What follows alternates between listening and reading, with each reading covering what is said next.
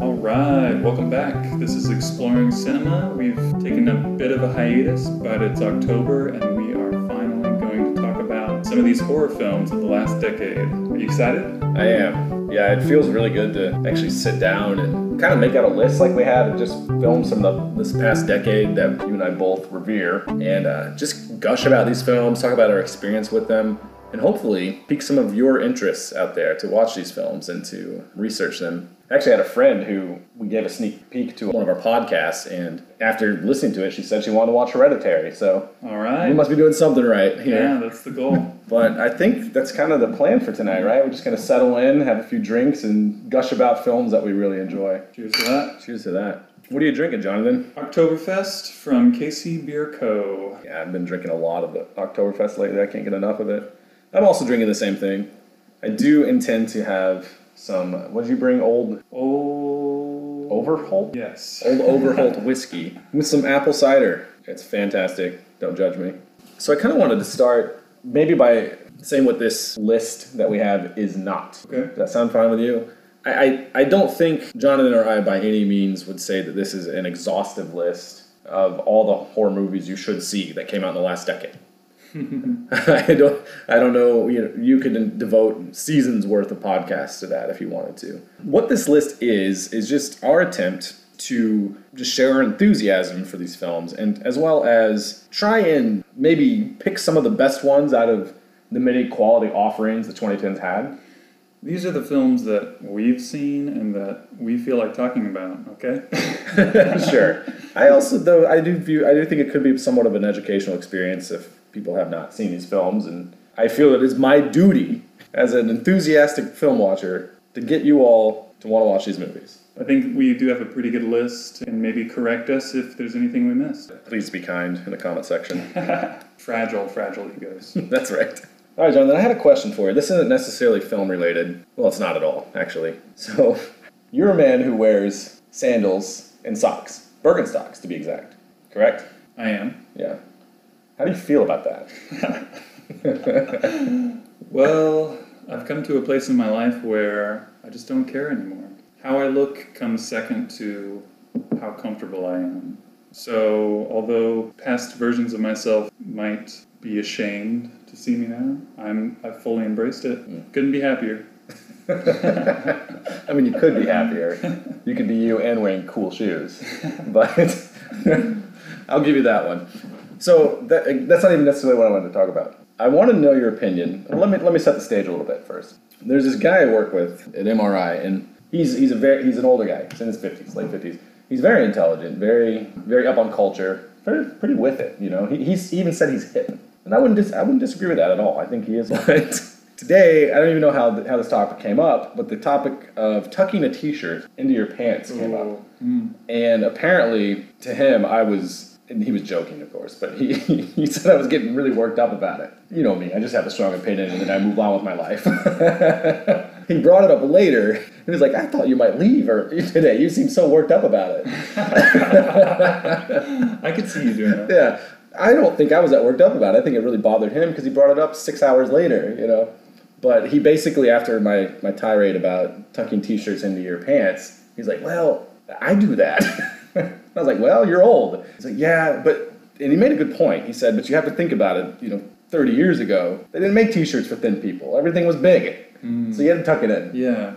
My whole point of that is, what are your thoughts on that? Is it ever acceptable to tuck a t-shirt? If you're in like the 1950s and you've got some blue jeans and tight white t-shirt tucked in. But this is in the 1950s. If you got like a cigarette pack rolled in your sleeve. Yeah, I mean, that's cool if you can pull it off. But this isn't... Man, I don't know.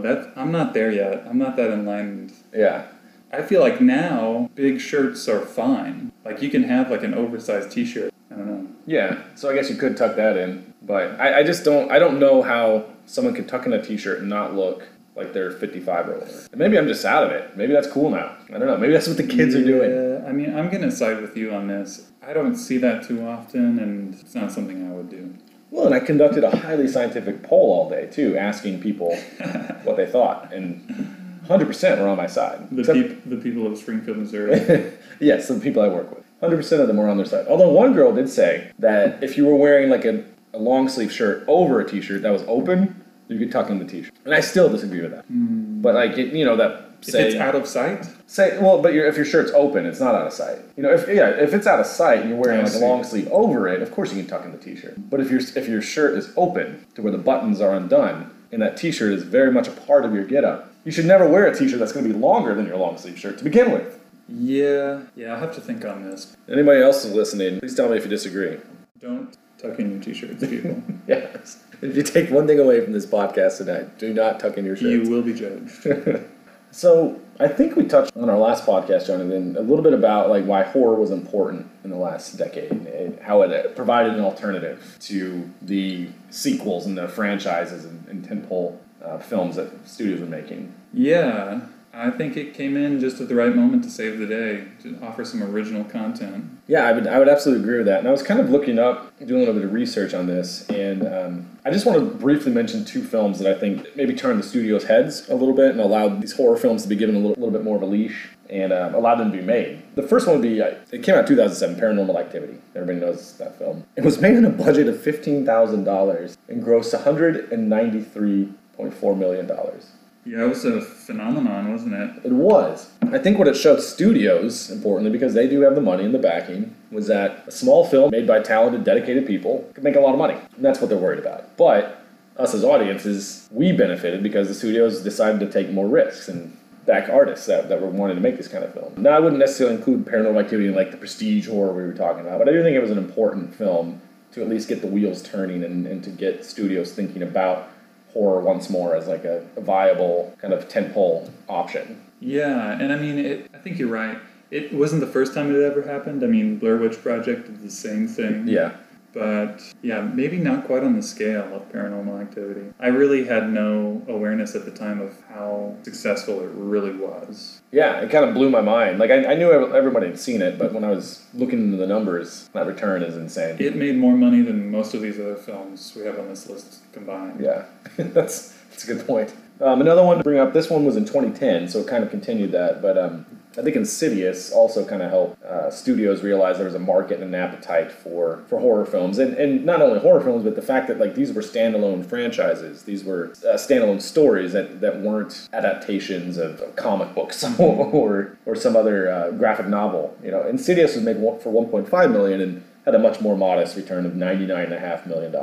Still, I think both those films kind of helped set in motion this idea that horror can be profitable and hands-off in a lot of ways. Yeah, for sure. Because, I mean, I don't think the studios really had their hands in these films very much. Well, it's such a small risk for them. Mm-hmm.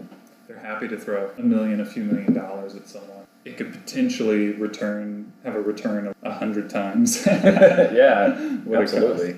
In 2010, also, we got Darren Aronofsky's Black Swan. Oh my God. Which I guess did well. Like, I don't know what the box office was, but it did end up winning or getting nominated for some Oscars. Best Picture. It won Best Picture, that's right. It didn't win it. It was nominated. Oh, okay. Yeah. What you had was this famous filmmaker deciding to do like a dark thriller on a big scale. I mean, it had Natalie Portman as the star, and as hard to watch as it did really well and was lauded by critics. Yeah, that kind of brings to mind the question is Black Swan a horror film? Do you think it would fit comfortably in that category? Because I noticed a lot of people talked about it as a psychological thriller. You'll see that learn about a lot when critics want to give it praise and awards, at least at the time in 2010. And I think you'll see that change over the decade. But at that time, no one wanted to say a horror movie is a Best Picture contender. So it had to be a psychological thriller. Yeah. They called Silence of the Lambs a psychological thriller. Right. It was a respectable label. And that's how I would have put it too. I used to say like, well, I'm not a horror person, but I like psychological thrillers. So yeah, we've all come a long way. But it's a fuzzy distinction, I think, that because Black Swan is set in the real world, in like a specific place and specific time, and because anything supernatural about it is supposed to be viewed as psychological. Right. I think that's where you can get away with calling it a thriller. Yes, so there's definitely that's one of the draws of the film. You're not certain what's reality, what isn't, and what is. But I don't, not horror movies don't necessarily have to have supernatural elements. I mean, the entire slasher genre, half the time, is just about a crazy person killing people. That's a good point.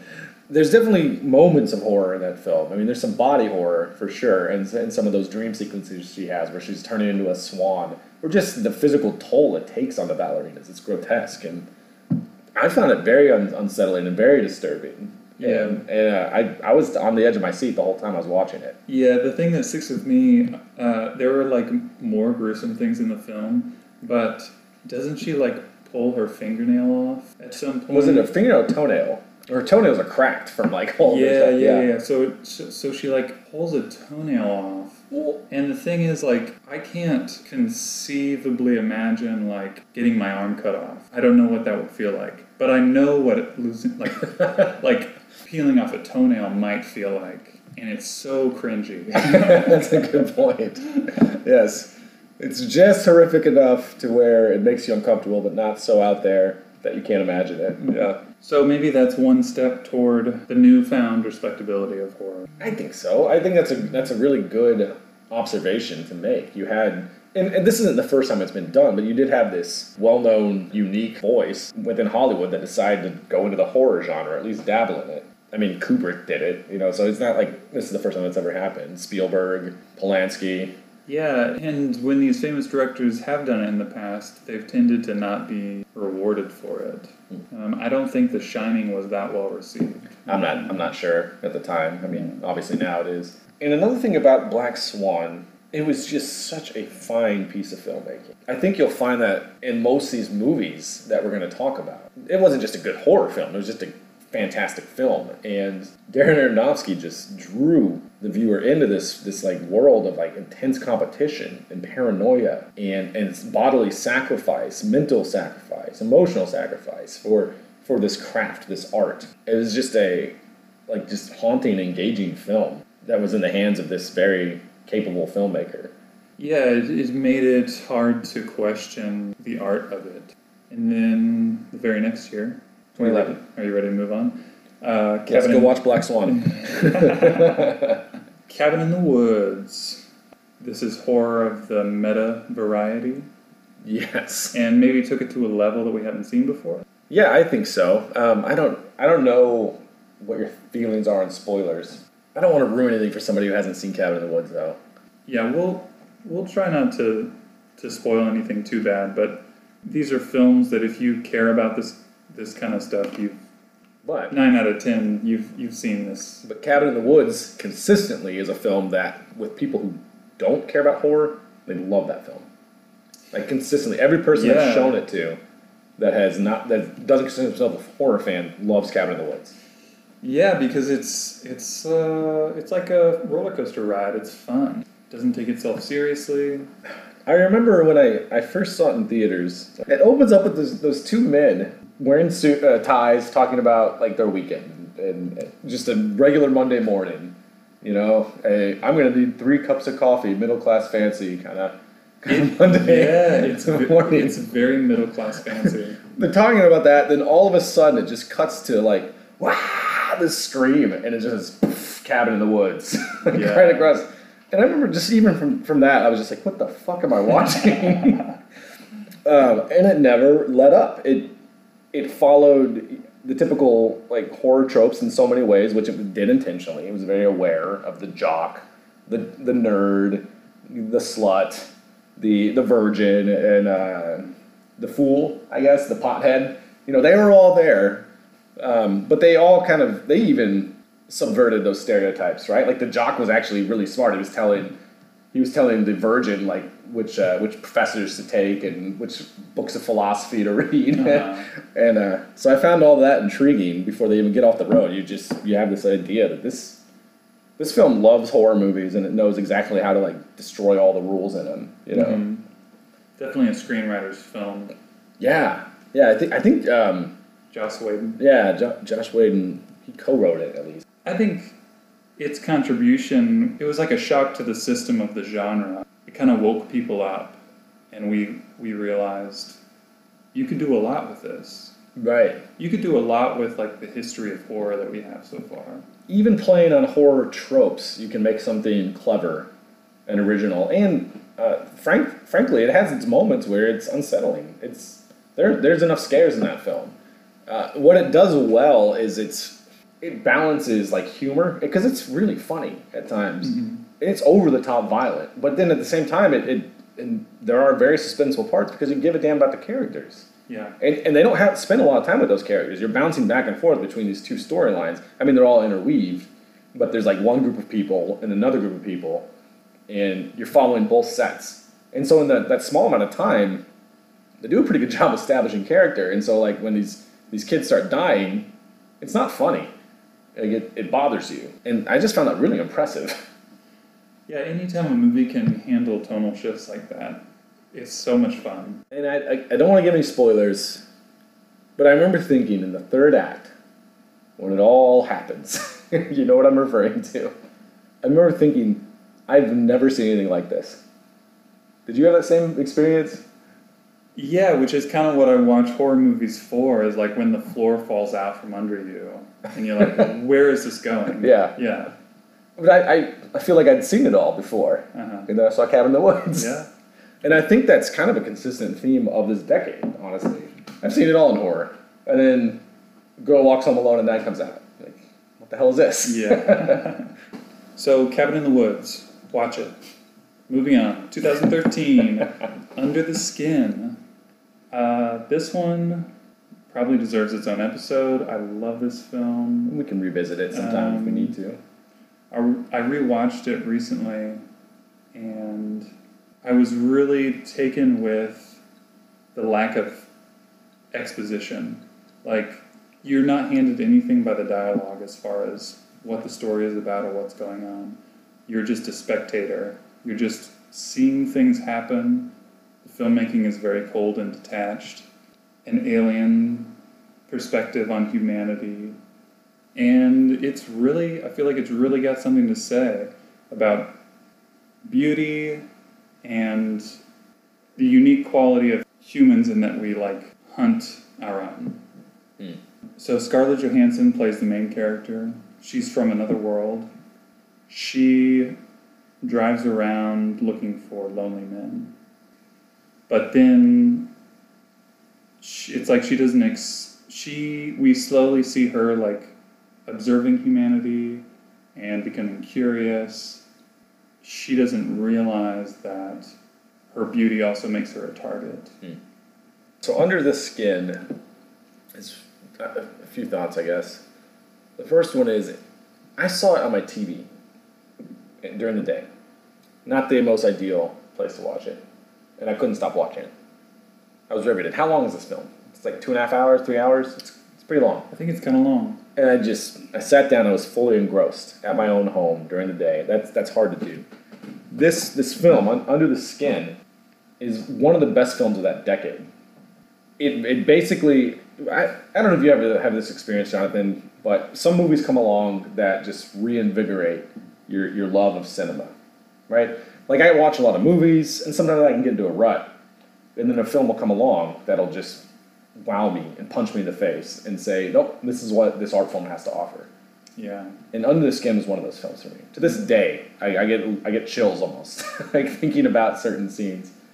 I will say, kind of like you were saying, she's an alien, and this film is it maybe did the best job of any film or literature or any art form that I've experienced of like showing like kind of the absurdity of humanity, right? You feel like you really truly get a detached, completely objective view of Earth and people within it.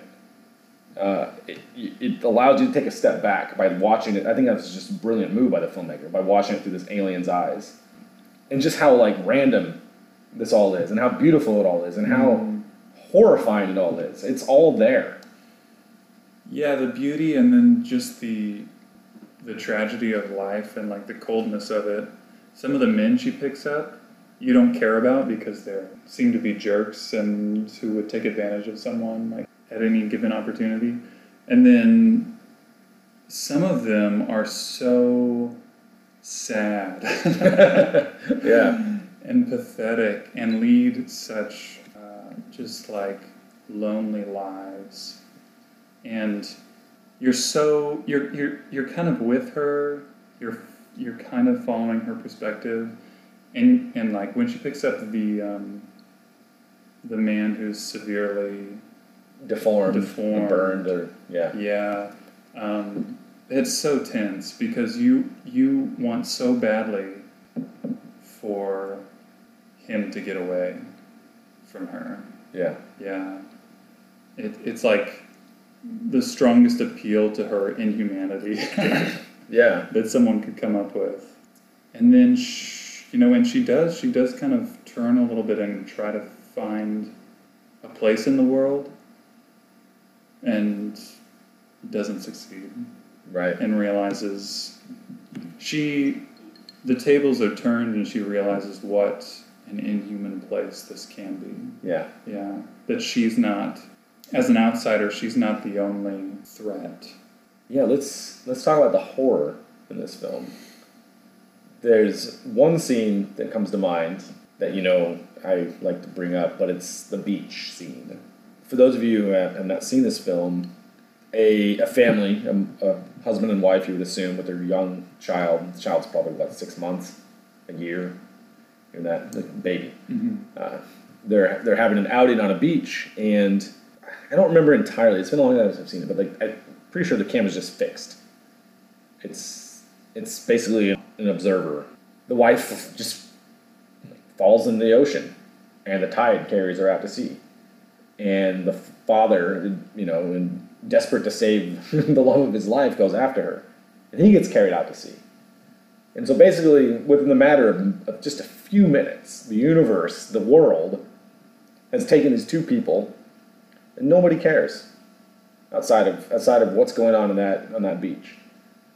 They're swung out to sea, and the last thing we see is a baby just sitting there in the sand as the tide is coming in, crying, and there's nobody around except for Scarlett Johansson. Yeah, in the cold, in the wind, in the dark. Yeah. A baby on the beach just wailing. Yes. 3 lives are extinguished. It's horrific, and nobody notices. And of course... And nobody cares. Yeah, and... Chilling. Scarlett Johansson's character is almost like a stand-in in that scene, for the indifference of the universe. Yeah. Because she is there, and she walks right by. Yeah, that to me is more frightening than most anything supernatural. Yeah, it's a powerful scene. And then on the other hand, there's another element of horror in this, which is supernatural. The one that really bothers you. And one of the scariest things I've ever seen, I think, when just the process of her luring these men. Mm-hmm. And it's done so well. You can't really describe what happens. But what's terrifying about it is seeing someone who realizes totally helpless. They're done for. And they are in a place they can't even describe. Look over, you see someone who came before you. Yeah, they've been there longer. who is in a furthered state of decomposition, and yet still alive, apparently. Yeah, no, very in agony, very much. Yeah, and so the horror in that scene for me comes from like being in a place where you see what is in store for you, and there's nothing you can do. Yeah. Yeah. And even in that scene, I remember there's an element of like humanity found in it, right? The individual who's on the verge of bursting, basically, like starts to reach out, right, for the other person, and there's just a shot of like these two human hands coming together, because that's all they can do in that moment, right, is just connect, grab a hold of somebody, experience it together, comfort them a little. Yes, bit. that's all. That's the only thing that their instinct is telling them to do in this moment. And then right before they connect, he's gone. Yeah. That's rough. This movie's unforgiving, man. It's brutal. It's brutal. And it's not like overly graphic or anything. It's just, it's brutal. And you should watch it. And you should watch it. Seriously.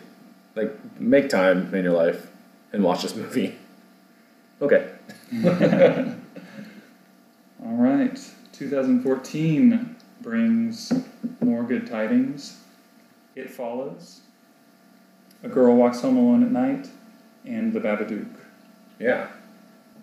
Why don't you tell the audience about the revelation you gave to me? Oh, okay. So my impression looking back was that this was the year where people realized that this was just the beginning of a wave of new horror films and that we could expect these on a regular basis. Before this, I feel like films just felt like anomalies. Like Under the Skin was an anomaly, Cabin in the Woods was an anomaly. But now with It Follows and The Babadook, I feel like those are two that everyone can agree on fall into this category of elevated horror, prestige horror. Yeah. It's almost like, I think the other films you discussed can as well, but it's almost like that term came to fruition in this year. We realized we needed to call it something. There was some recognition that horror was becoming, not just for genre fans, but like a must-see destination for film fans, or for just the movie-going audience at large. Critics started to pick up on it. My brother, who doesn't ever watch films, like it's just, he's an engaged, intelligent individual, and he likes art, and he likes sports, and he likes to get out in the world, but like film's just never really been something that he cares about, But like even he was like, I want to watch It Follows because everyone's been talking about it, and the idea is so interesting. Yeah. So my brother is basically the barometer of whether or not a movie is transcendent or not. If Ben Cowens wants to see it, it's good. Well, it broke out of the horror base. People outside of genre fans were writing and talking about it. Let's talk a little bit about It Follows. I actually saw it at the Moxie, our independent cinema here. Where did you watch it at? Oh, I can't remember. Probably on TV or on the small screen. Or did you actually see it in theaters? No, this is not one I caught in theaters. Yeah. It's got a simple idea, and it just works really well. It is simple, but the supernatural element was very original. Basically, there's this thing. It's an it. Nobody knows what it is. There's no explanation as to where it came from. But it will follow you. It'll walk after you. It doesn't run. It just follows. It just never stops walking until it kills you. And once it kills you, it goes on to the next person, the last person you had sex with, right? Yeah. So it's passed along through intercourse. And the only way to get it to stop following you is to have sex with someone. To have sex with someone else. Knowing that whoever you have sex with is doomed to be pursued by this thing. Not to mention, if you have sex with somebody, you know it's going to pursue them until they die, so you don't feel comfortable or safe, because they're probably going to get killed, and then it's going to come for you. Sure, yeah. As soon as it kills them, it's going to start following you again. It is a very simple concept. It sounds kind of silly talking about it out loud, but I thought it was a very original idea, and I thought it was a great way to explore like teenagers and their sexuality and coming of age, and kind of the fear inherent with having sex, basically, and changing, like addressing that topic in kind of a interesting new way. And maybe the fear of like sexually transmitted diseases, some Sure. of which, once contracted, can change your quality of life for the rest of your life. But yeah, I think it's a terrifying. Yeah, I think it goes beyond STDs. I think it's a terrifying predicament, though. Yeah, And it's such a like moral quandary. That's what Oh, makes is it? Yeah, I guess. What makes it interesting? Yeah. Like what should one do in that situation? You should have sex with somebody. Do you have sex with? Because it's not like your death is going to stop it, right? That's true. It's going to keep going. Your death would be in vain. So what they do is at least one character in the film, upon having sex with someone, at least which this is out of self-interest, I suppose, immediately tells the person, this is what's going on. Yeah. You need to have sex with someone. The main character is told by this boy. Yeah. What's happening. And it was just such an original, interesting concept, and I thought genuinely creepy. Like a lot of the sequences were upsetting. I loved the soundtrack too. I don't know if you remember that. It was very much like a retro kind of 80s inspired synth soundtrack. Okay, yeah. So it felt like it would have been at home in Nightmare on Elm Street. Uh-huh. Yeah, it was perfect. And then the setting of it was a modern day Detroit, but it very much again felt stuck in the 80s, which my dad's side of the family, they're all from Detroit, so I've grown up going there. I've been there many, many times, and it's a very accurate depiction of this city. I felt at home in that film. Like, yes, this is Detroit. It really captures the essence of that town. It's kind of a place stuck in time. And like a lazy adolescent summer, which this kind of interrupts. Yeah. Like all the kids, the neighborhood kids are just hanging out, There's nothing going on. Right. Much like relationships, attraction, sex, coming of age. That can absolutely interrupt like the innocence of hanging out with your friends in summertime and kids. Yeah. I think it's a great metaphor. Yeah, and talk about scary, the idea that a clock is ticking. Yeah. And it's only a matter of time. Like, something is coming for you, and there's no stopping it. Yeah. You can run as much as you want. It's going to catch up with you. Yeah. You could go across the world 3,000 miles, and it would eventually still catch up with you. So It Follows. Great score. Original concept. Genuinely creepy. Go watch it. So I think the next film we want to discuss is A Girl Walks Home Alone at Night. The Persian language film, vampire, western, Made in America. romance, made in America, that you didn't know you needed until you saw it. No one knew they needed this. It's black and white. It's black and white. Bare bones story. But I think its strong suit is the chemistry between the main two characters. They have these... Any scene in the film with both of them, you're kind of just like leaning forward, waiting for something to happen. And they have these very almost slow motion sequences of them like just staring at each other. Kind of reminds me of Drive in that way. Yeah. Yeah, what I remember most about that film, obviously, was, well, one, is the stunning atmosphere that's brought about by, I think, the black and white film, and that it's a great choice to use black and white in that film.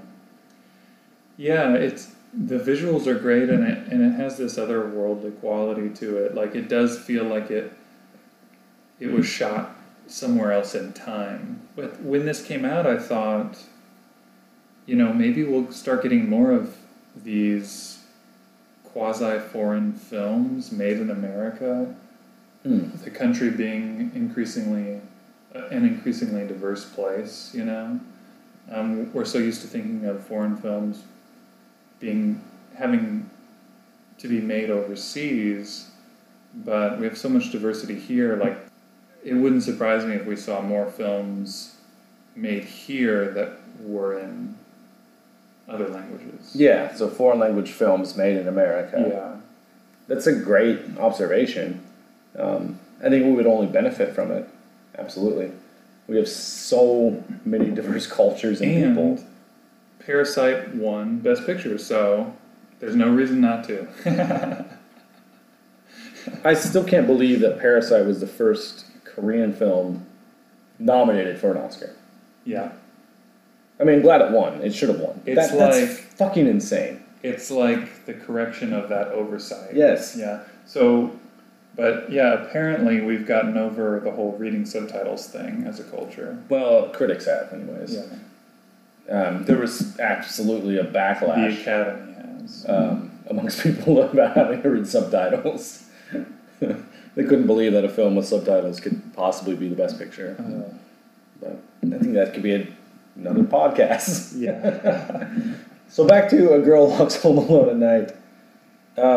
Again, such a common theme, a thread running throughout these episodes. I'd never seen anything like it. I didn't know anything about this movie going in, other than I should watch it. And I still don't know like exactly what happened in it, but I've never seen anything before or since like that film. It's interesting. This woman is alluring and she's kind of scary, and we just get to follow her around as she interacts with like different men in her life. Mm-hmm. And there's one scene in particular I remember with her and the main character. I don't remember the character's name. I don't know. Yeah, maybe he didn't have a name. Yeah. We'll say handsome Persian man. He did great. But like her and him, they kiss in this scene. But the scene's like 5 to 10 minutes long. It's this long drawn out scene where they're just staring at each other. This amazing like rock song playing in the background. And throughout the course of this entire song, they just get closer and closer and closer. And there's just such as like gratification and release. Like when they finally kiss, you're so excited. You're like, yes, they did it, because it's been building not only like prior to that scene in the film, but like in that scene itself. It felt like they were, climbing mountains to get there. And Yeah. it's maybe the most memorable kiss for me of any film I've ever seen. Yeah, and it really does pull you in, and I think it's because she's so unknowable. Yeah. Like, she seems like this cool, quiet, like, girl who loves, like, Who's a vampire? underground music. There's great songs in this film. But then, yeah, she's a vampire, and she does some, like, scary stuff. So you're not sure, like, whether she's good or not, like, where her morality lies. And then that same kind of, like, suspense and release happens at the end when they're driving out of town. They've decided they've made the choice you want them to make. They're leaving it's called Bad City, I think. Mm-hmm. Islamabad. It is called Bad City. Yeah.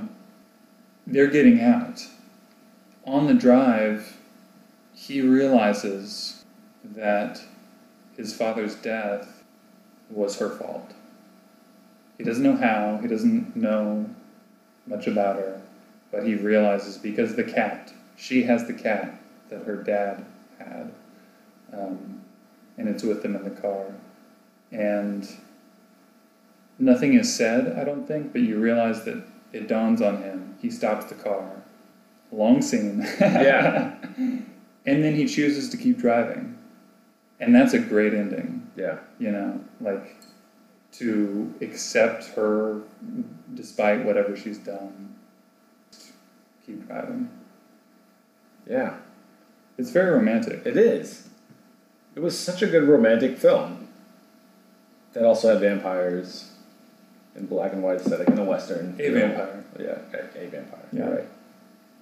But her sliding down the streets at night in her like cloak and striped t-shirt on a skateboard, I feel like that kind of made the film too. Just like that image. Yeah, I mean, I fell in love with her Yeah. the minute I saw her. Yeah. But I fell in love at least with the image on screen. Let's put it that way. Fantastic film. Go watch it. Go watch it. You won't see anything like it before or since. So the next film on our list, this one for me was kind of a hard watch. The Babadook. It deals very much with parental isolation. The feeling of being alone, trying to take care of another human. As a parent, I can relate to that sentiment. It's hard. It's hard raising another human being. It costs a lot. Costs a lot. Yeah. The Babadook was also, I mean, it was generally, like all these films, unsettling, creepy, kind of scary. But it does what I think horror does best. It brought to the surface, like, taboo thoughts and taboo fears. Yes. That society has. The Babadook was very much concerned with the idea of like parental resentment of your child. Those moments where you wish you weren't a parent. Those moments where your child seems like an adversary, oppositional. They seem like a parasite in some way, like they're taking from your life. The Babadook went there, and it was unflinching in that. It was a key component of that film, and that made me very uncomfortable. I wasn't a parent yet, but I was contemplating it. I wanted to have kids, so I didn't entirely experientially know what the character was going through, but it just made me very uncomfortable to think about that. I think if we're honest, like most parents have had those thoughts, they go there, but I've never seen it depicted in film like that. Yeah. Yeah, there's so much despair in that film. And the child character, a lot of times, is like deeply unlikable. Like there are moments in that film where you just want to tell that kid to shut up, just chill for a minute, Mm-hmm. And the mother, like she wants to, she goes there even, and there's almost like catharsis when she does, but of course no good comes from it. And it was uncomfortable. But I think that's what horror does. It can explore those taboo subjects, and the Babadook very much did that. Yeah, and it, more than any of these other films, I think, exemplifies one aspect of what we mean when we talk about prestige and elevated horror, the metaphorical aspect, because the metaphor here is right on the surface. I mean, this is a film about grief, and the monster in this film doesn't go away. It's not something that ever goes away. It's something that they have to acknowledge, and make peace with, and kind of tend to. Yeah, in the Babadook. Yeah. It's this thing that her son discovers. It will always be with them. Yeah. Yeah, I think that's such a good observation to make. Also, the thing that will always be with them is that I think that tension between the parental protection instinct, the desire to cultivate a child's life and see them succeed. But then there's that tension with like your own dreams, your own ambitions. What life could I have had? Yeah. This child is, I mean, metaphorically speaking in the film, like attacking that, killing that, essentially. And yeah, I think that's a very like interesting and great way to look at that very real and intense struggle of parenthood. I myself am a father, and I wouldn't give Autumn up for anything in the world. But you can't help but think when you're a parent at some point in time, like, what did I give up to have this? I don't regret it, but like the Babadook goes there to where the parent is saying out loud, I regret this. Talk about the function of horror. I mean, if anything, to talk about things that are taboo, like we need to be able to express these sorts of feelings that are common among a lot of people. It does no one any good to silence that. Yeah. You're going to feel resentment at some point. Yeah, and the Babadook took that internal struggle, that resentment, that loss of self, that uncertainty of survival that parents sometimes feel, especially single parents. I can barely keep my own head above water, and yet I have this other small, helpless person to take care of. Yeah. It took all that and turned it into a monster in the Babadook. It's a brilliant stroke, I think. Which, it's kind of a bleak movie, but doesn't it feel good to see that on screen? To see like a character wrestle with that and I come out the other side. I think so. I think it was cathartic in a sense. to see like that be admitted, you know. Well, it's a fictional movie, but I mean, all fiction is coming from experience. Those issues and those thoughts were being represented on screen. It was bold to go there. Yeah, this is not one that I've revisited, unfortunately. It's been a while since I've seen it. It has stuck with me, and I think it cemented what was to come. Those 3 films in 2014 kind of go back to what we were saying. They were in a lot of people's best of lists, you know, best films of the year. I mean, I bet you could look at most renowned critics around the United States and see these 3 films in their best of lists. Yeah. I would wager that's going to be pretty common. Yeah, so again, horror was refusing to be marginalized. Yeah, that's a good way of putting it. All of a sudden, you had to watch these. You had to acknowledge the artfulness of them. Yeah. So, Babadook. Watch it. Great film. Go watch it. Yes. So, 2015. There's a small film that came out called The Witch. It's probably my favorite horror film of all time. If I was making a best of the decade, I would absolutely include The Witch. I don't know much about David Egger before The Witch. It was his first film? It was his first film, okay.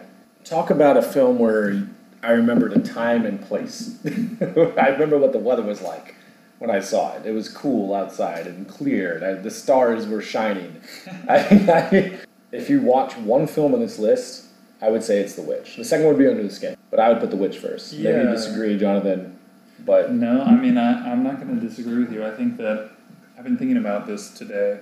I think if you're going to crown one of these films king of this decade, as far as this genre goes, it's got to be The Witch. I don't know who would argue with it being an instant classic in the horror genre. Like, it just... Our friend Travis Bell would. Oh, okay. Well... I saw it with Travis, and he wasn't crazy about it. But... Okay. All right. Well, criticism requires dissenting opinions. But man, it does everything right. The subtitle is like a New England fairy tale or folktale. Folktale, yeah. And the way that it's written, the dialogue they use, and the performances in delivering that dialogue, you're just hanging on every word. It feels so authentic. It felt authentic, absolutely. Even the child actors feel right out of the 1700s, I guess. It puts you in a place, and really, we need more horror films about the birth of America, please. Yeah. About our puritanical roots, about questionable theology, original sin. Yeah, David Eggers, he said, like, he wanted to direct a film about where he grew up, which was New England. And he's like, I wanted to make a folktale. And witches seemed to him like very much, you know, they didn't originate in New England, that folklore, but come on, I mean, Salem is synonymous with witches. Yeah. And so to him, this was kind of a passion project, you know. This was really him bringing about the places that shaped him, his childhood. These places that were so important to him, bringing all these together and showcasing its history and its rich, you know, folk culture, as well as I think it's so pertinent to America. To be honest, there's so much in The Witch that deals with uncertainty about where we go when we die, the afterlife. Are we saved? Are we not? There's a lot of like fear of like female sexuality in that film, and America's still very much uncomfortable with that. And so it's a beautiful film in that it is a horror film about like America's roots, our puritanical roots, but it's also still very relevant today, and it resonates with modern audiences because America, for all our progress and all of our grandstanding, we're still a nation that's terrified about the afterlife and terrified about female sexuality. I mean, which to me was just another term, more vulgar terms that we have now to describe women that don't fit into this category that we want to put them in. And it's just a powerful film. And on top of that, it's fucking scary. It is. It puts you on edge right away. I mean, you see The Witch. I'm such a proponent of like keeping the villain, the menace hidden in a horror film, right? And then a slow build A up. slow build up, right? Like what you don't see is way scarier. But The Witch like completely turned that on its head. I guess spoiler alert, I'm sorry, but it happens within the first 10 minutes. You see the witch abduct a baby and butcher it for a sacrifice to call upon the devil within the first 10 minutes. And she is naked and she is ugly. Yes, and like that image with the discordant voices in the background, it very much reminded me of 2001: Space Odysseys. The choral vocals just bashing and bouncing off one another. There's that going on, and then she's like shaped against a magnified, just brilliant full moon, and like I don't even know what she's doing. If she's like worshiping but she's like contorting in front of it. Talk about just beautiful filmmaking. I mean, the moon is framing this like naked, grotesque body. You have like this beautiful full moon and this hideous elderly witch body in front of it. Bathing in baby's blood. Bathing in baby's blood. Where do you go from there, right? Maybe you couldn't shock audiences any more than that as the film goes on, but the film definitely has this air of absolute menace hanging over it for the rest of its duration because of that decision. Yeah. The film went there already. What's holding it back from doing anything it wants? Right. And I thought that was a brilliant stroke. It completely flipped my idea of a perfect horror film on its head. Like showed us the worst of it right off the bat and made me uncomfortable in its restraint afterwards. Yeah, and it also, I feel like it does justice to the whole Salem witch trial affair in that it communicates what was so terrifying about that situation. If you were labeled a witch, how do you defend yourself? Yeah. How do you prove that you aren't a witch? There's no way to do it. And so the main character, this daughter, once her loyalty is called into question, there's nothing she can do. Yeah. And labeling someone like that, it almost pushes you. Why not side with the devil? Yeah. If there's no place for you. The famous line, do you want to live deliciously? Oh my gosh. What choices does she have at that point? You know, her like everyone has already labeled her. Everyone thinks she's a witch or loose or whatever you want to call it. You know, again, I think the term has just changed throughout the decades, throughout the centuries. So what choice does she have? And also the fear of surviving in the wilderness. Like, America must have been a terrifying place. That's a very American fear, absolutely. You know? The fear of the woods. There is nothing out there. There are things in the woods that will kill you. Again, I think that's a quintessential American theme. Man versus the wilderness, man versus nature. Now, there's a whole host of problems with that, you know, because it was basically white man versus nature where indigenous people used to live. I mean, Yeah. but that is an American theme. That film is stuck with me. I remember things about it vividly, and it's a fantastic film. Go watch it. The possession scene, Gosh. that was hard to watch. Yeah. Yeah, I just can't imagine getting that kind of performance out of children. Oh, and the twins. They're always kind of wandering around, like, talking to each other and playing games with each other and kind of annoying their older sister. There's something really, they're funny. Like, it's really funny, but also they're kind of scary because they have their own language almost, and you really don't know what's going on with them, whose side they're on. Yeah. Is that funny to say? Do you get that? Like, they seem almost malevolent. They are because they have such a hold over the parents who are the power structure. And they don't know what they're doing. Yeah, but Like, whatever they say is going to be taken as truth. And they don't appreciate the consequences of Right. their actions. Yeah. And it feels like a grim fairy tale sort of thing. Yeah. Yeah, it's just, that movie does everything well. It's a classic. Yeah. So, The Witch, fantastic film, go watch it. Go watch it. If you watch one movie in this list, make it The Witch. If you watch two, make it The Witch and Under the Skin. If you decide to watch more than two, watch them all. I'll second that. And this will not be the last time we talk about a David Eggers film. Stay tuned.